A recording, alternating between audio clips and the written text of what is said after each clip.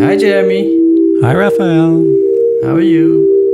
I'm okay. How are you? I noticed there was a bunch of galleries starting to do podcasts. I sent you that article. You did.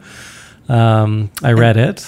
Yeah. And then immediately I looked at the Jeff Koons interview because it's very curious how they approached it. You listened to this interview? And you should explain who has the podcast. Well, there's a bunch of galleries, I think. Listen Gallery, and I think Artsy has a podcast. Hauser and Wirth as well. Hauser and Wirth, and then Zwirner is, of course, the big star, and then they had the big star Jeff Koons interviewed by a flashy curator. Sounds boring to me. Yeah, of course. But what's interesting to me is I saw the picture of the recording studio, and I'm always like, oh, wow, one day we'll have a real podcast studio. Because they have like a real production team behind it, not just like a bunch of guys with laptops. It's a social media PR company, and so it's a very professional studio. And I noticed when podcasts are too well recorded, I can't keep my attention. And I was curious if you have the same thing. Yeah, like if it's a little bit over polished, I find it's not real. It's not the real voice, the voice of America. It's a similar thing to when someone's Instagram account is all the shots are too perfect, and then you don't trust it. Yeah, imperfection is perfection. I mean, this podcast survives on that alone. Well, so that's our key differentiator. We're always in different locations with different echo and different sound of the room, and maybe different background noises and noises of neighbors. But maybe we can have some feedback from our listeners. But I especially lose attention if the podcast is too edited, if they take out all the ums and ahs and the pauses and the thinking, and But we talked about that last episode. None of those golden duplex. No interruptions. I mean, that's what people tune in for. For me saying and for you interrupting me. No, but we talked about that last episode, right? About Google Duplex and making so that. Yeah, that's just what I noticed with the Zwirner. They made it too perfect, and you lose attention, and it might be a very fundamental neurological thing where you just can't listen to something that's too polished. Well, I mean, one of the things they said during the Google Duplex thing is that there's actually UX or user experience rationale for those pauses, right? Those ums and ahs are actually kind of indicators of, they're kind of like nonverbal cues about. Well, they're a functional aspect of conversation. It's not decoration. They give space for a person to jump in mid-sentence, as you often do, but they also can indicate thought or thinking, like, oh, I'm processing, right? That kind of thing. Yeah. Different people in different languages use it more and less often. I will say, like, because I speak French as well, and when I was surrounded by French people all the time growing up, there was a lot more ums and ahs. Like, don't they always say they say donc and est-ce que and Yeah. I've always thought it's because there's fewer words in French, and so to find the right word, which is true in English too, you might, there's like, oh, I'm searching through the how am I? No, I think French people just think more. Oh, they're just deeper thinkers. I see. Yeah. But anyway, like polish. I mean, there's room for that. There's room for everything. I think that's our point of view. And I am glad that there's more people exploring the podcast medium, but I think my heart is more with the DIY than too polished. There's a bunch of artists in Berlin that are doing a podcast called New Models. It's very political. Did you listen to it? Not yet. Is it good? Well, they're friends of mine, but there's already so many political pundits that I'm not sure how much we need it. But who are the artists behind it?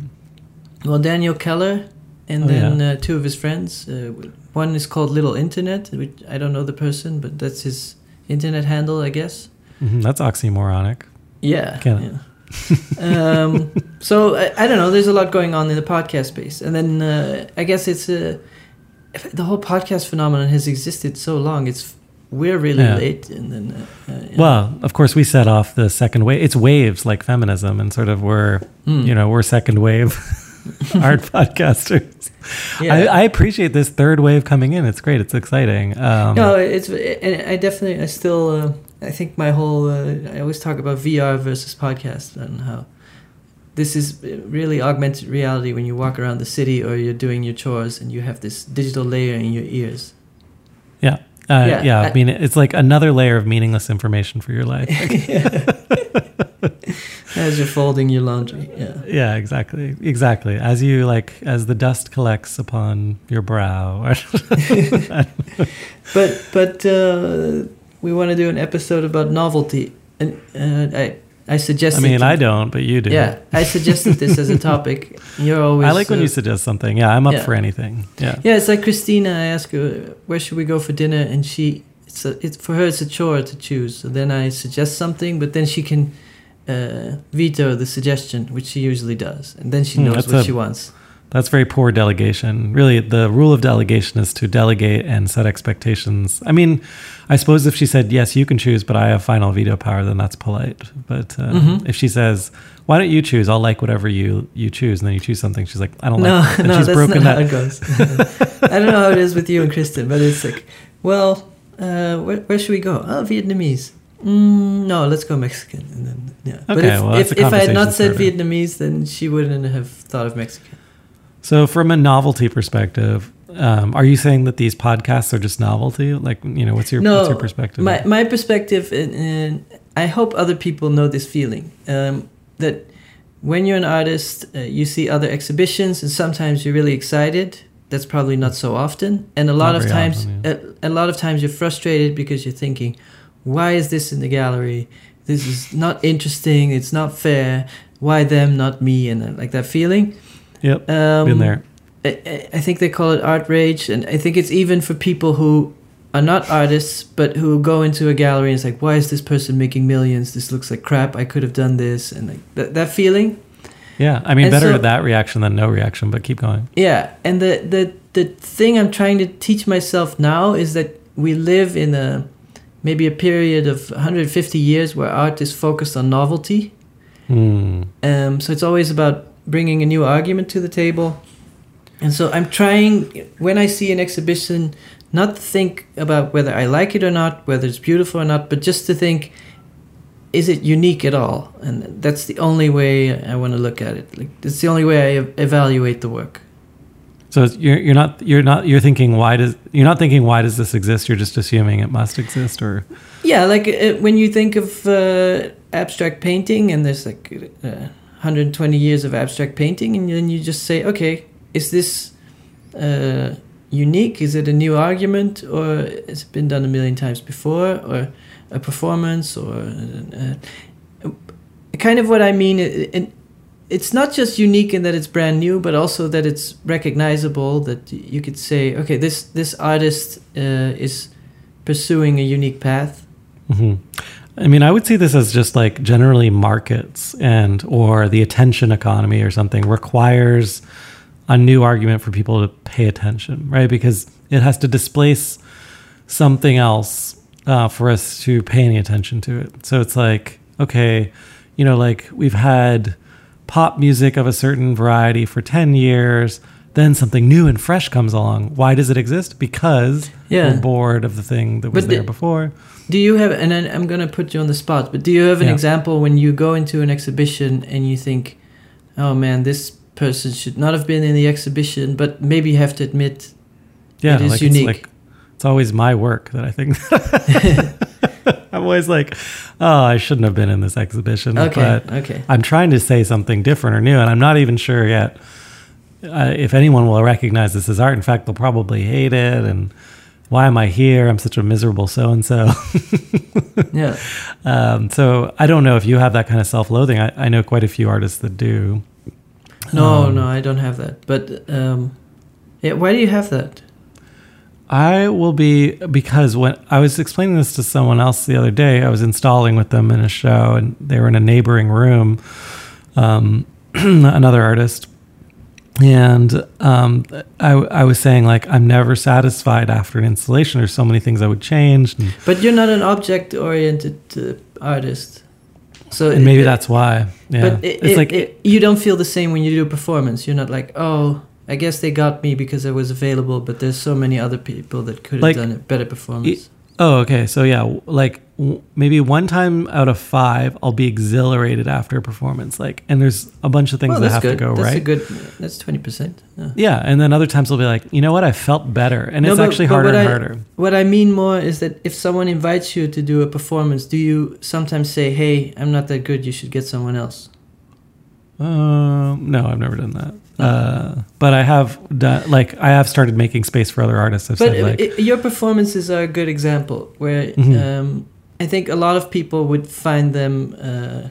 It's not their cup of tea, and it's visually maybe not what they're looking for, and it's not the trajectory of performance art that they're interested in, but they have to admit that you're bringing something to the table. So normally, like, security guards, children, older people, they run up to me after the show and they're like so excited. That's your fan base. That's my fan base. They're really excited because they're like, I've never seen anything like this. And so, yeah, I always like, well, and as like an artist who cares about being popular, that matters to me. I mean, I mean that as a pop artist. Yeah. Like, it matters that, like, like parents with their kids would be excited to see my work, and that it's not about clowns blowing balloons. Like, I think for me, that's the hardest thing in the world to do, is to get like a normal person who has nothing invested to care and be excited about art. It's not even be excited about art, like fuck art, like just be excited about anything. And this just happens to be the way that I can express that. So if I can get a standing ovation and people are like, I've never seen anything like that before, that's really exciting for me. But it seems that your approach to performance is very anti-traditional. Like, you were looking at the tradition and you're thinking, how can I move as far away from that as possible?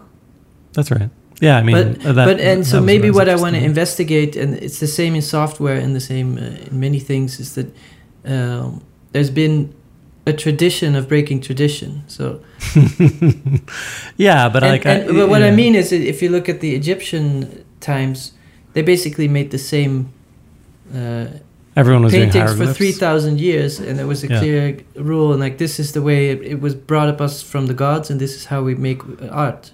Yeah, there's no need to innovate. We've got this, right? No. Like, yeah. And so... But that was a different system for learning as well, right? Like, there was the apprenticeship model, and I don't know if the Egyptians had apprenticeship, but I assume, like, it was passed down from generation to generation. This is how you communicate, right? Yeah. But I feel a bit of a shift in my own work that at first it was like, okay, how can you do it as different as possible? So nobody was making websites, so you make websites. And now the work that I'm interested in is more incremental. Not even talking about my own work, but that I will see, especially the genre of abstract painting is so unspectacular.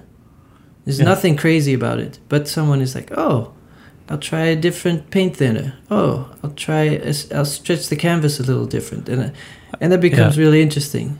I think what's interesting about what you're talking about too is that, like, if that spans a lot of things, including, like, product and innovation. Like, if you think about it, if that canvas is shaped like a, tetrahedron or something like that, or like a diamond, that's just not, it's like someone's breaking a rule that's already been broken and everyone's decided it's not interesting. The same thing can happen in product design too, where, like, there's innovation that no one's looking for, and it's just like innovation for innovation's sake is boring, like I think there was just also a Recode podcast episode about that. There's a glass ceiling for apps like Twitter and Snapchat, because if they innovate too much, their core users are so upset. I'm living this every day. I spent the week on Twitter, like, responding to angry customers of my own product, and I'm really humbled, and I really appreciate that, because we redesigned everything from scratch. And but also your product is so based on intense habits. Yeah, but I got a bunch of things, exactly. And there's a whole bunch of things I got wrong in that redesign, which was, like, based in good design theory. Like, well, here's what we've observed, and here's the data, and, like, this is stupid. We could, like, leapfrog this. But we innovated so many things that we lost track of why we were doing it, I think, to a certain extent. And that left very people confused. Funny. It just occurred to me that it seems Silicon Valley has this mantra of break stuff and innovate at all costs. Hello? Yeah. Yeah. And at the same time, it seems that there's a general mantra of like believing that calmness and inner peace is a good thing. Mm-hmm. So those things are very contradictory, but I think everybody in California is like, yeah, I meditate sometimes, and I believe in being one with nature and sitting in front of a tree and accepting the tree for what it is, but I want to break stuff. Yeah, well, I mean, I can speak from experience on our product, which is like we give people the choice to try the new product, and if they don't like it, to switch back to the old one. And which is really interesting, right? Because some people will like try it, use it for a day, like, nope, not liking it, you know, and then they go right back, and then other people will stay for a lot longer and then choose to go back. And then a large number of people. So what's the percentage? Choose and stay.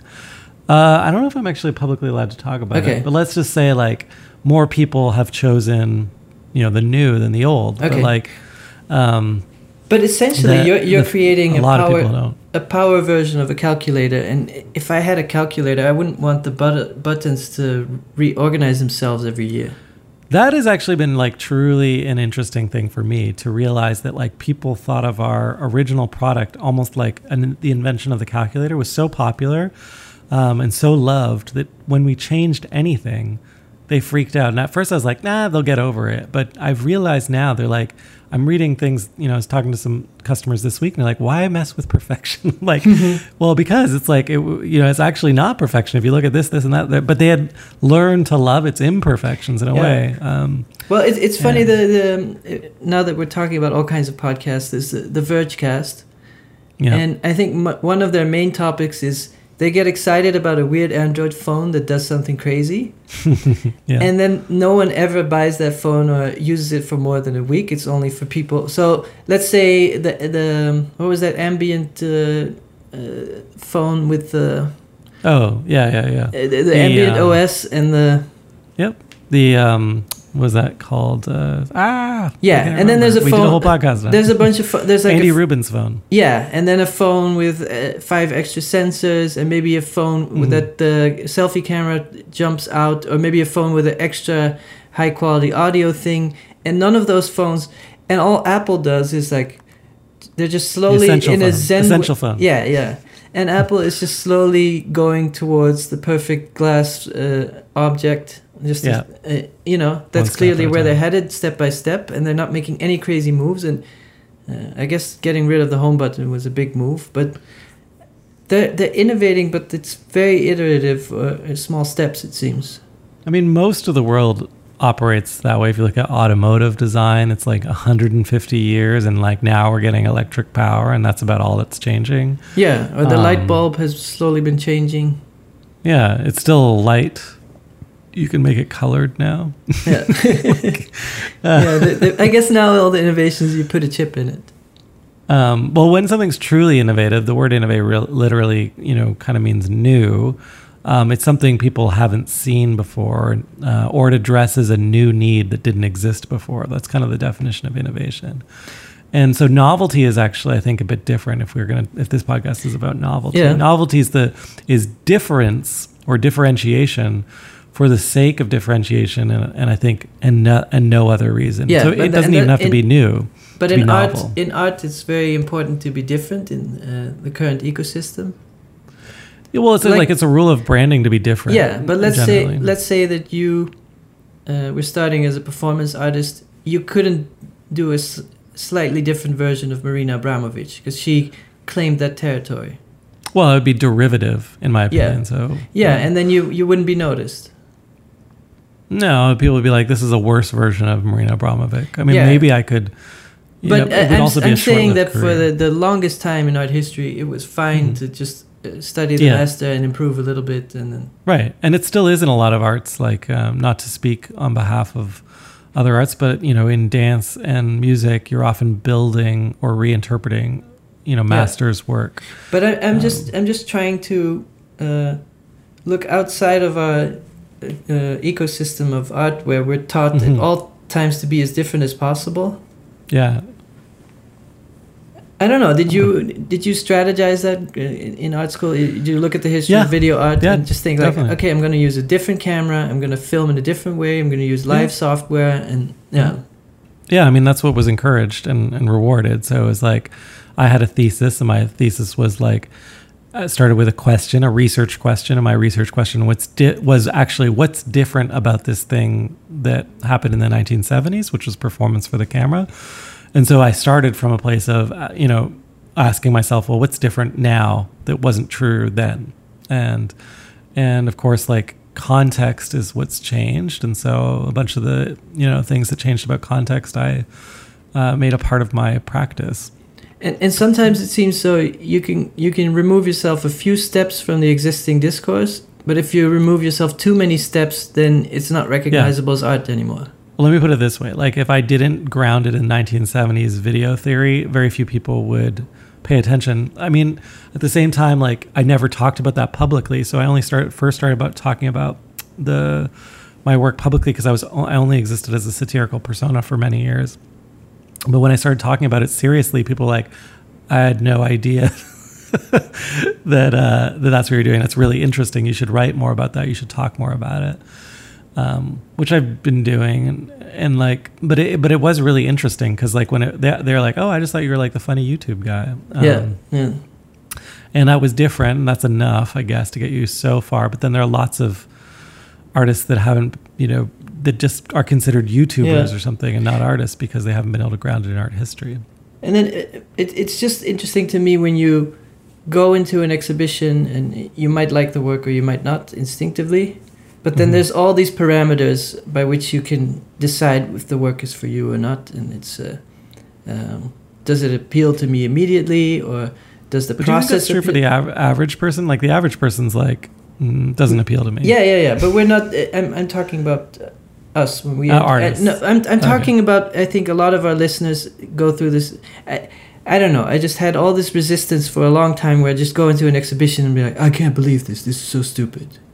Yeah. And it's just very depressing after a while. And I'm sure a lot of people feel the same way, but maybe not. Maybe it's unique. Maybe it's just me. But I'll tell you, like, the more often my feeling is I'll go into an exhibition and be like, why didn't I think of that kind of thing? And like, I get this kind of nervous feeling like there's so many great ideas, so many interesting points of view, or like that's one thread of emotion. And then the other one is like, there's so many points of view that I know are not being represented by this exhibition. Like, whether that's... Yeah, maybe that's what I mean. So it's not directly that you say that's stupid, but you're thinking, well, this work is so... what I often saw when I grew up is that a lot of work was still referencing cinema. And I thought, that's such that's such a different era. That's not the time we live in. Yeah. Like, I mean... Or you're like another Jeff Koons or another Richard Serra exhibition. Like, I've seen this balloon dog in every shape and size and color. Like. Well, that's what I noticed. There's a lot of new private museums, and they all have a Richard Serra. Right. It's like it's not a museum until you have one of this. Yeah, and that's kind of like the Disneyfication. But then, you have to admit that he made a very recognizable, unique thing. Yeah, no one can copy a mammoth piece of steel and get away with it. A rusty piece of steel, yeah. Yeah. Yeah, like that was unique for its time, and therefore remains unique. Richard Serra is a good example where I'll get annoyed if you go to a private museum. That's maybe the feeling I'm talking about, annoyance. And you're like, man, that was a missed opportunity. They could have something really fresh, and it's another big piece of steel. Yeah. But at the same time, I'm trying to just put my own feelings aside and just look at it. But I think Richard Serra is a perfect example where you see it so many times that there's zero surprise. My feeling, though, is that Richard Serra is like Mies van der Rohe or something like that, where not everyone has seen it. I mean, you think it's ubiquitous. Yeah. Mies van der Rohe being an architect, for the 1% of listeners that don't know.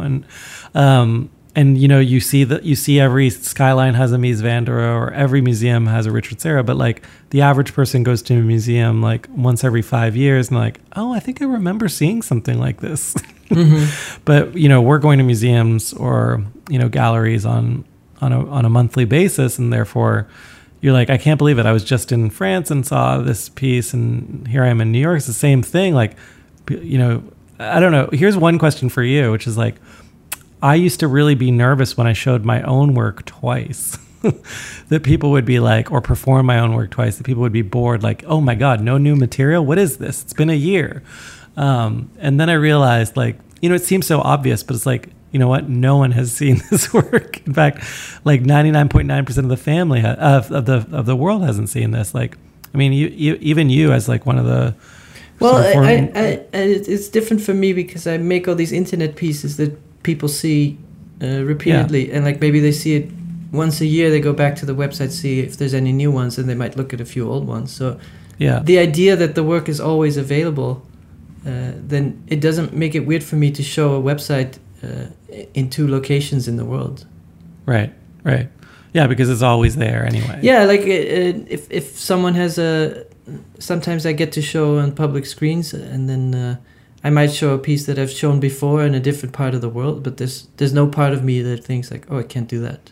Mm-hmm. But one of the topics that we haven't discussed in regard to novelty is like novelty within one's own practice, which is to say, artists often get trapped within a certain style or reference material, and then it's like, then they get bored. Typically, I've definitely had this a few times, or they want to change. They don't want to be boxed in by their career. They don't want to be known as that person that does dot paintings or whatever, and so they try something new. Yeah. And at first, it's almost, I will say, in my own practice, just for novelty's sake, to see, what happens. It's interesting. I think we talked about this before, that for as a creator, it's almost like saying goodbye to creativity and like just focusing on going deep. And it really just, I think some artists really have to decide, okay, I found my thing and I have to say goodbye to creativity, and now I'm just going to iterate. To me, it's almost like this thing where it's like, okay, the factory is now open. It's producing Teslas at 5,000 a month. I don't see it that way. I really think, for me, some artists that go very deep into details, for me as a viewer, it's really a delight to be able to see that in the same way. I know I was being but I think it's very courageous for an artist to say goodbye to creativity, because that brought them Anquara is going to be like, that's quite courageous, right? It's like, it's just going to be dates from well, he had a few different projects. He had postcards and he had books with numbers, but he's the best example of this sort of monk-like approach. But even Nam June Paik is quite creative, but he definitely is like, okay, it's always going to be in the media realm. That's my thing. That's true. But I would say within that, he's like all over the place. Yeah. Sure. But then someone like Dan Flavin with the Tube Lights, I had all these different stages of seeing his work. So first I saw maybe 1 or 2 of the Tube Lights, and you think like, okay. And then I saw his retrospective in Paris, and it was the first time I saw the whole path of like 1 Tube Light, and then maybe 4, and then seeing it chronologically grow, and like all these little steps. It made me very happy that there was a human being that could just spend their whole lifetime thinking about these details. And to me, it was almost like the perfect example of the artist being free from any. There's something very interesting about going into very deep details that you can't do in other aspects of life. But I also think, in other professions. There is something to be respected for someone who says, you know what, I could do something different, but I'm not. I'm gonna fine tune this thing. Probably there's a lot of pressure. Like, should I continue doing this? I mean, they say they want another one. To me, it sounds like the biggest pressure, because everyone who's an artist starts with exploration, and then really saying, no, I'm going to plant a flag, and that's a very scary thing. Like divergent thinking, and then they start to converge almost like. Yeah, but and I'm sure there's tons of examples of people who planted the flag on a not so interesting area, and then they did that for 10 years, and like, I planted the flag too early. Yeah, I mean, so you diverge and then converge way too quickly before you even had a chance to explore. Yeah, but to me, there's no clear answer which method is better, because there's artists who are all over the place, and it's really great, and there's artists who are very restricted, and it's great as well. Well, how did you know when to stop diverging? Because I mean, you diverged, and then you have converged to a certain extent. I'll say that I have, for sure.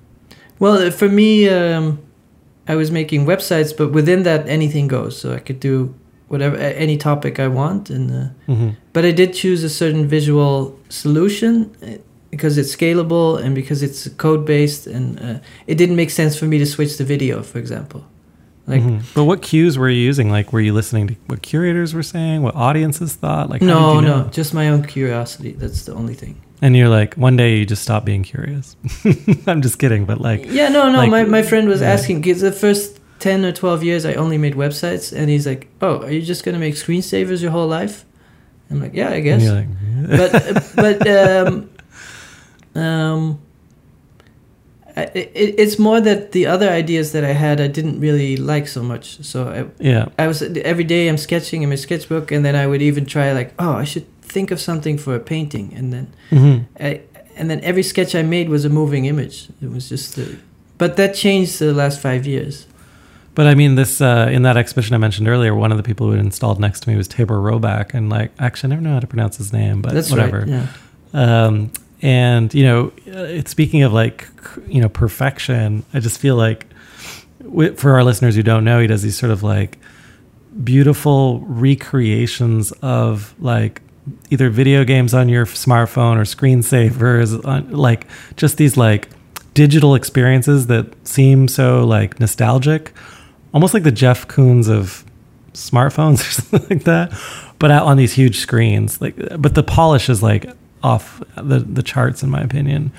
And so people are just like captivated by the level of detail in the thing, which is one kind of iteration. Well, that's right? exactly the example of going deep. Yeah, his work, where he's just like, and I talked to him about it. It's like, are you curious about physical objects? And he's like, well, I would be such a novice in that area, and there's so many other people who spent their whole life exploring materials, and they're so much better at it, and I just have this talent in this area where not that many people are in art are researching that area of like extreme 3D graphics. So for him, it's I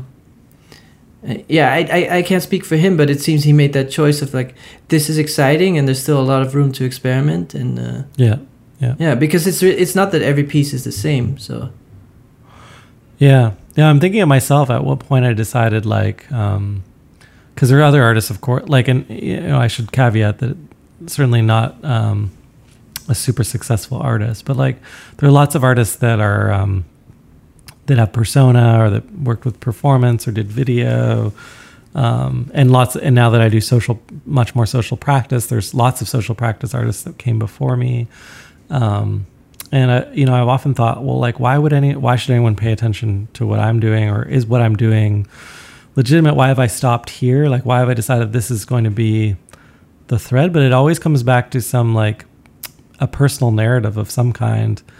You know, like there's like, it's just like different points in a story. Yeah, and it's almost like I always compare it to mathematics, and you make an equation, and then that equation helps you to make the next equation. And it doesn't make sense to just jump somewhere completely different if you've created a toolbox. Yeah, I mean, when I've often told, you know, when I give artist lectures, I tell a story, and there's just like 3 or 4 insights, like eureka moments that occurred to me, and then I couldn't unthink those things as hard as I tried. And from that day forth, you know, I was like, well, this is the way it's going to be, kind of thing. And I'm still happy and excited. I think the real litmus test is really like, if you're still interested. So I'm actually still interested in the topic or the area that I chose. And therefore there's still research to do, and there's still like detail to uncover. I'm assuming you feel a little bit that way too. Yeah.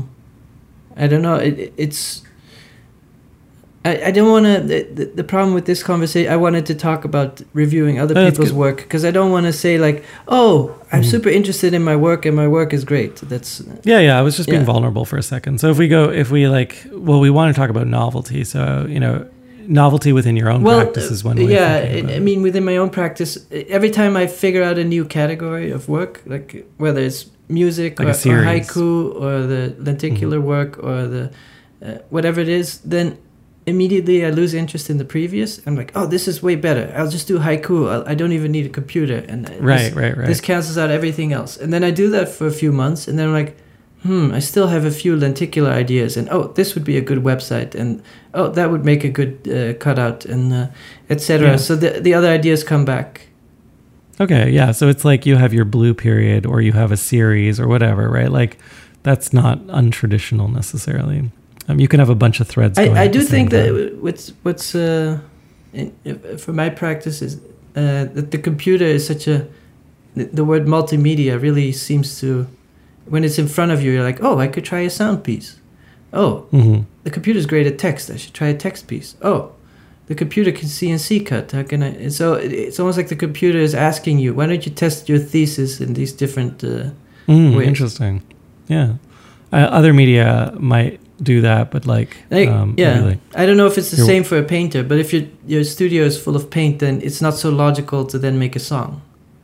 But plenty of painters make sculptures. To make a song all of a sudden, or like. Right. I'm saying the desktop has all these different apps, and you're like, there's a text app, and there's a sound app, and there's a.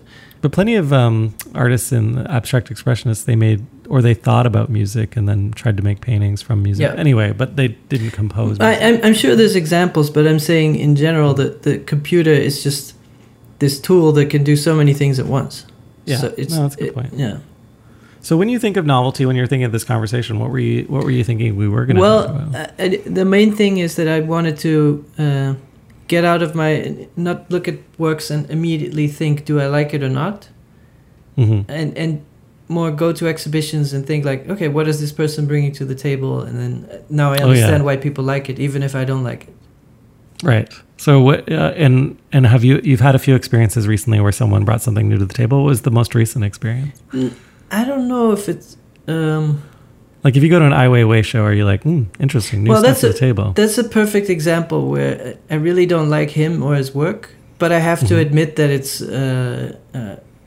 very impactful visually, and that it appeals to a lot of people, and that, but it's a perfect example of an artist I do not like at all, but I have to admit that he has his own thread. I respect that. Yeah. Like there's a bunch of contradictions in his work that I think are interesting. But that's a story for another day. I mean, for me, I think that person is Hiro Sterol. Where I'm like, I'm not sure I like this aesthetically, but I can appreciate there's something different here, or it's presented well. And I don't know, it makes, I feel a little bit uncomfortable saying this. So many people like that work, but Jeremy, I'm not usually that inspired. Well, that's one quality. If you see an exhibition and you're energized and you're like, I want to do something. And you don't get that from that work. I think I'm a little bit ruined because I curated video and I have a master's in video art for a long. So I've seen so much video that I'm actually off of it completely. Like even though I make videos still, I'll be like, to make a video longer even than 30 seconds, I'm like, this is a waste of everyone's time. This is a waste of disk space. Like my eyes have seen and heard enough. The world has enough of this. I always hated video because of it uses so much disk space. Especially now with 4K. Yeah, it's terrible. Disgusting. Yeah, and then we're going to go to 8K, 3D, and HDR, and forget about it. Yeah, forget about it. You need a server room and everything. Yeah.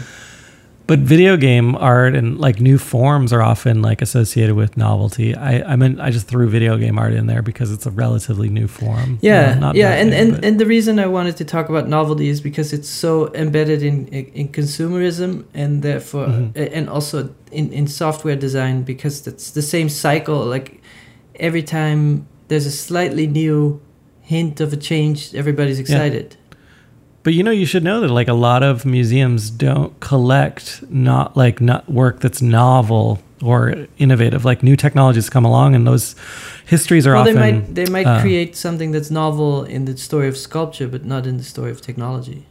Yeah, I guess the point I'm trying to make is I was talking to one of our listeners who's also like a kind of a restoration expert for digital technologies, and was talking to him about like I made an app, and he was like, "You should really get the museum to collect that." And I'm like, "I don't think they really know what to do with it." And he's like, "Well, you've got to advise them that they should do that." And we're thinking through it. I was thinking, yeah, there's a lot of early internet art that got lost, a lot of CD-ROM art that got lost, a lot of early video art, including the first ever piece of video art, just doesn't exist because when it's made, it's so new, so novel, and the and the curators and the museums aren't even in a place to recognize. And then it becomes they're not even in a place to. They can't even recognize. Is that even art? I'm not even sure. Yeah. I mean, they're saying it is. And it's funny if you walk into a museum, sometimes they're installing and they have these little labels and it says this is art, because the cleaning crew will come and then they might not recognize it as art and throw it out.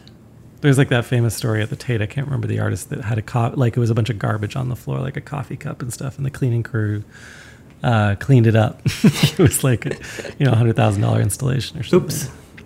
Whoopsie daisies. Yeah, but I mean, when there's news, I think in Mad Men there was something about the idea of novelty, that it creates an itch you can't scratch. So let's say that your hardware right now, you have an upgrade cycle, maybe once every 5 years you get a laptop. But they might release the next model and it has a new feature that you just love so much, and you will tell yourself, I don't need it, but you keep thinking, oh, it has that new I was hoping feature. we didn't have to go here, but like in new media, which is kind of the category I fall into as a famous new media artist, there is this habit of when a new technology comes along, there's just like tons of the first AR work, the first blockchain work, first VR work, and invariably like it's important just because of that, because what are all artists going to do now? The first selfie shot with the iPhone 10. Yeah, exactly. And like I've made fun of that on a few occasions, like I created the first Connect artwork for a museum or whatever, but like it's so absurd because it's just a consumer cycle. Yeah, exactly. It's a consumer cycle. Like, why would art be tied to these consumer electronic releases? It makes no sense. It's like it should be tied to ideology. Yeah, the first painting painted with a artificial hairbrush. Yeah, and you get some of that in the history of painting. The first acrylic painting, the first new pigments, and and people are. It's more like there's the bacon double cheeseburger now, and now with an onion ring on top or something like that. It's just like they brought back the McChicken barbecue burger. Yeah, like what have they? Yeah, like what have they done to my hamburger? I thought about that a lot. Like the whole culture around sneaker collecting. Mm-hmm. And of course. I fell into this YouTube hole. There's a Complex magazine. There's like a streetwear whatever magazine. And they do a series of sneaker shopping with rappers and other celebrities. Mm-hmm. And I didn't know so much. I knew that, I live near Soho, so I always see the lines in front of the Supreme store. Yeah. And it's always just a detail that changes. It's never something completely different. So it's the Air Force One, but it has a yellow ribbon and it has a silver lining around the ribbon. And then people freak the fuck out. And so I saw this where Diddy and other people go to the sneaker store and they say like, oh, they never wear the same sneaker twice, ever. They usually change sneakers 3 times a day and throw out the other ones. Just what? I know that you will think about buying a pair of sneakers for 2 years and then wear them till they're completely busted. But they're like, exactly. No, I never wear. And then they say, kind of silently, they say, yeah, we'll donate them to people in need or whatever. But like, no, I just throw them out. But that's the whole thing of that culture of balling, I guess. But you're hinting at something which is a good point, which is like novelty is part of consumer culture. Yeah, but what I'm trying to say is that there's a painter I really like, Peter Halley, and his work is iterative. Like he has a few basic structures of composition, and then he'll do it with a neon glow or with a gold glow or with a different texture, and it's almost like sneakers. He has the Air Force One, and then you change the colors a little bit, and people freak out and like, I want that one. And you're kind of hinting that collectors love that. Yeah, that novelty aspect where you do something slightly different, and it's just like sneakers or vinyl toys, but then in a different price point. And it's like, oh, he did the thing with the little thing, and then he changed the little thing on the little... Yeah, this is the only one of Solowitz's work where the lines are at a 45 degree. Yeah, exactly. Yeah. And I, from what I heard,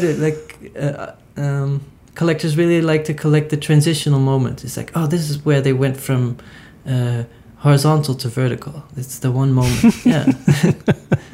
What was going through their head at that time? Yeah. But it makes you think when you all of a sudden see sneaker collectors and you think, oh, it's not that different from collecting art. Yeah, no, I don't think it is. From a collecting standpoint, that's why I said sort of like from a consumer culture standpoint, like you could replace sneakers for Beanie Babies or, whatever. I mean, it's maybe the difference between an art critic entering a gallery and a collector entering a gallery. And so the art critic is trying to find the weaknesses, and the collector is trying to find the unique piece that nobody else saw. It's like, oh, I found something that nobody else found. And, this is special. Yeah, and the critic, that at least my vision of a critic is someone who goes in and is like, okay, let me check my database. It's been done before. Okay, lame. Yeah. I don't know if every critic is like that, but... I mean, the word itself is... they're not called enthusiasts. They're called critics. Well, let me put it this way. Like, of all of the reviews I've received, many of which have been poor, I remember the first bad review I got was like, Bailey, shifts gears and tries new ways. It was like, will it succeed? ? Or something like that. The answer is no. But I was definitely like, oh man, I was trying something new. I really thought the critics would like that. I never do anything for critics in particular, and certainly I never expect a review for a show, but it's almost like they just wanted more of the same. More often in my career, I have felt people wanted more of the same, because also when I post a video, still to this day, which I do less often, people are like, so glad to see you're still making videos. That's the best stuff, right? Often artists are known for their early work. I will argue that with your socialist mindset, making videos that are available online across the globe makes the most sense to me. And yeah, sure, but I'm just saying. I'm saying doing performances privileges people who can afford to be in a city and be near. No, very good point. I mean, that's why I still, whenever I do a performance, I also record a video version of it. But that's another thing. Like right now, the trend is on what they call. Sorry, I interrupted you. No, it's okay. What do they call it? Engaged, not social, political work, but work that tries to make the world a better place. Mm-hmm. Like social practice. Social practice, but even more didactic work. And I was I'm in a group show in the Netherlands, and the topic is mobility, and they were asking me in the interview, how does your work address politics? And I said, well, the work is not about politics, but the distribution is political. And so, oh, okay, good. You found a hack. No, but it's honestly. You've always said that. Yeah, but and then I was talking to someone. I said work doesn't have to be about politics to be political. No, that's true. And you were the first person to put out a contract for selling websites that was open source. So you've always had sort of political and most of the work you can is done in JavaScript, so you can look at the source. And this podcast is openly distributed, and most of my work is available BYOB, for free. Which is open. Yeah. So I do think if you in your heart you feel like financial inequality is a big problem, then you should make your work accessible. No, I definitely. So that's agree. a challenge to you to start making YouTube pieces again. Yeah, well, thank you. I appreciate that. I mean, the point, I did make a YouTube piece a little while ago, but the point I was trying to make was that artists are often recognized and celebrated for their early work, for the initial kind of gesture. Hello? And hello. Oh, you there? Yeah, you're back now. Wait, we had a little blip. Sorry, audience. Yeah. Wait, can you start over? Yeah, so the point I was trying to make is that artists are often known for their early work, and any innovation that comes after that, or any novelty, quote unquote, would be considered just that. And so can't you just make more of the thing that we like? I wonder, that I feel like a lot of young people in art school have questions about that. It's like, am I supposed to make the same thing my whole life? And I'm not sure where this comes from, because a lot of artists, well-known artists, do all kinds of stuff. They're just known for something. Warhol is a great example for doing all kinds of stuff, like doing a magazine, making films, making a venue, making a band, making an album. But every artist needs a postcard. That's the kind of the cynical way of looking at it. No, but so this fear that you have to do the same thing and you can't innovate. I'm not sure what, because Warhol. I'm not saying that. I'm saying. I'm not saying that. I'm saying what would go on Warhol's postcard. No, what I'm saying is, there's a cliche that I often hear of young art students, like, do I have to do the same thing my whole life? I love creativity and I want to be all over the place. Then if you look at the top artists in the world, like Picasso and Warhol, and they were doing all kinds of stuff. So there's your answer. You can do all kinds of stuff. I mean, if you're Picasso, that means you can also you rape young women. But anyway, I shouldn't have gone there. I just made it seem way too political. But like, I think, yeah, I mean, don't disagree. The point. It's very hard to discuss art if you're gonna like. But the point I was trying to make is that everyone and say like, oh, we can't talk about those artists anymore. Well, what would go on the postcard, the point I was trying to make is that every artist has an index work that is sort of the front door. Yeah, but that index work will just happen as you're moving along and trying stuff. You actually don't get to decide that. I would argue. But you're saying if Pippi Lottie-Riest starts making paintings, then people are like, no, please make more videos. Yeah, I mean, unless the paintings are awesome. She'll be, and in her case, like, what would you put on a postcard? You'd put a woman smashing a window on a car with like oversaturated color, right? So, like, there would be a still from the video. Like, even in a video art, kind of context, people are usually. Well, you can make a lenticular postcard with a little sequence. Yeah, but that's not the way the human mind works. I think that's what the challenge for performance art is as well. Is like everyone wants the document, not the thing itself, in terms of collecting and novelty, right? It's like Marina Abramovic. No one wants to sit there for 2 hours staring at her. They just want a picture of other people doing that and crying. Yeah. It's a sad. Sorry, I'm like I don't know how I suddenly got on this like cynical. Well, this is your frustration of finding your postcard for yourself. Well, I was listening to an interview with Laurie Anderson today, which was really interesting, and she was saying, like, talking about live performance and that an audience makes up its mind about who it is as an organism in the first 5 minutes of a performance, and then really, the artist or performer has to play that instrument, or that has to have an interaction, has to have a conversation with that person, but no one decided who that person was going to be, and no one knew it was going to be until, in the first 5 minutes, they just decided somehow, which I think is, an interesting way to think about your practice is like, you really, novelty or not, you're not going to be able to make the decision about how your audience receives it or what they think is important or interesting or novel for that matter. She's a good example of an artist who wanted to explore a lot of new territory. So artists supposed to make something that you hang on the wall, and she's like, well, actually I'm going to make music videos and songs, and I'm going to perform in front of people, but I also make drawings, and I'm going to try everything.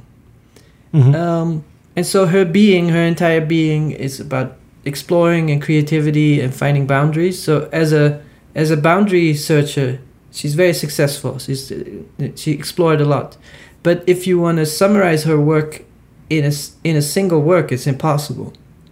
So it depends on what kind of exhibition you're making. And so she would be great for a huge exhibition with multiple rooms, and some of the rooms are documentation of videos and some are the drawings. But if you're doing a retrospective of like what happened in the 80s, it would be very hard to capture her because her work is so multifaceted. So when you're talking about the branding postcard thing, it's like, well, Jeff Koons, he summarizes his work you can understand the work from a single work of his.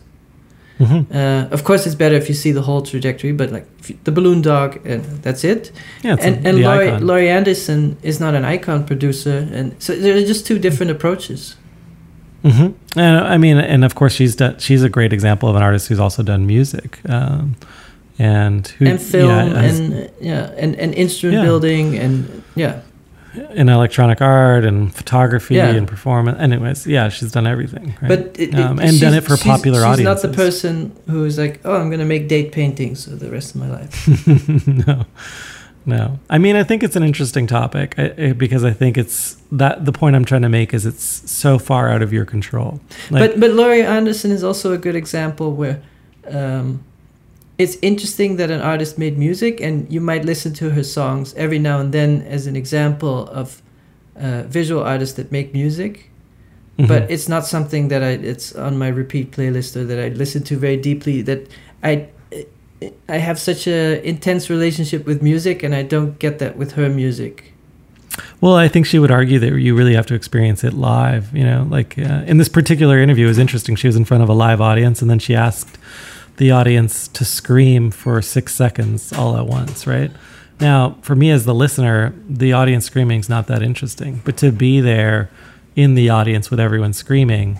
Now, so what you're saying is ultimately what you find most interesting in her work is the live performance.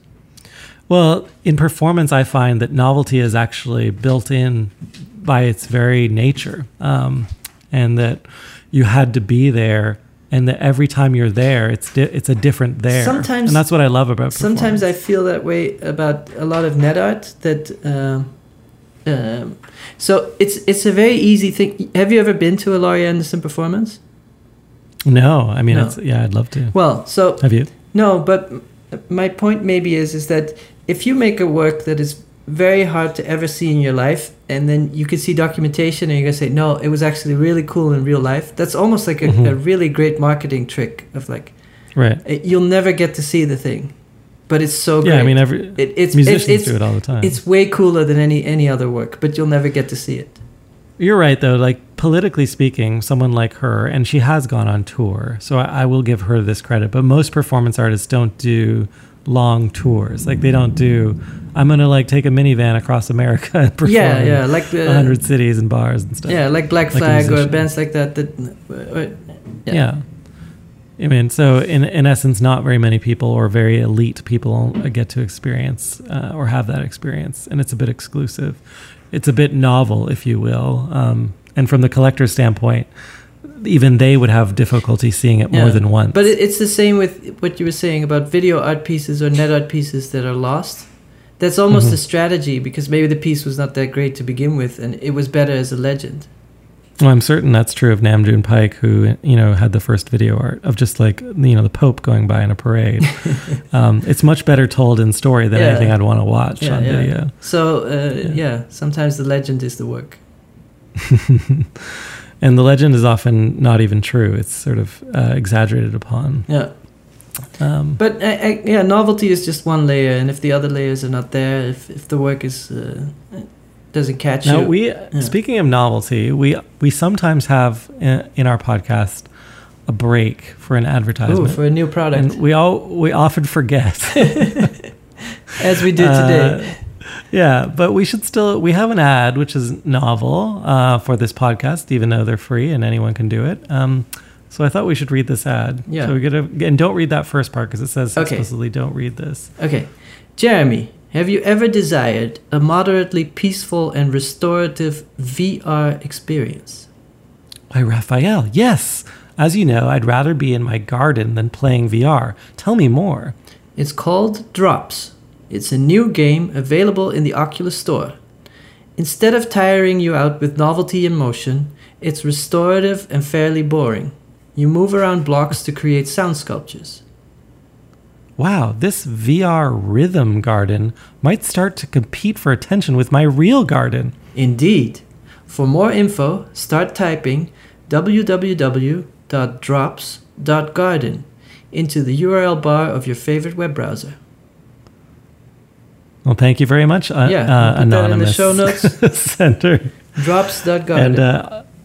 And extra points for getting the word novelty into that ad before we even knew we were going to... Serendipity. And then we kind of are out of time, so that's normally the break. But we didn't get any new field recordings this week. We got some ads, but you chose a field recording. Yeah. A few weeks ago, we went for lunch at a nice Japanese place, and we walked by a church. It's called the Grace Church, kind of Midtown or Lower Midtown. And we walked in, and there was an organ concert, so I recorded a bit. We just caught the tail of it, but for free. Indeed, it had all the churches in New York. They feel like movie sets to me, because a lot of The Exorcist or something would have been shot there. Right. Well, those church elites never give us access to their organ music on the internet, so here it is for you in the podcast. For free. Bringing it to the people. For free, yeah. Yeah, bring it to you. Okay, well, thanks so much for listening. Thanks, Raphael, for an interesting, a novel conversation. Yeah. And we'll be back next week. I mean, Raphael's about to go to Iceland, everyone. Yeah, so there's 1 week gap. There's a chance you might not come back because of a volcano or something like that. We're not sure, but we wish you well. I always feel like if I have to go, then that's a good way. Well, enjoy your trip. Can't wait to hear all about it when you get back. Okay, bye-bye.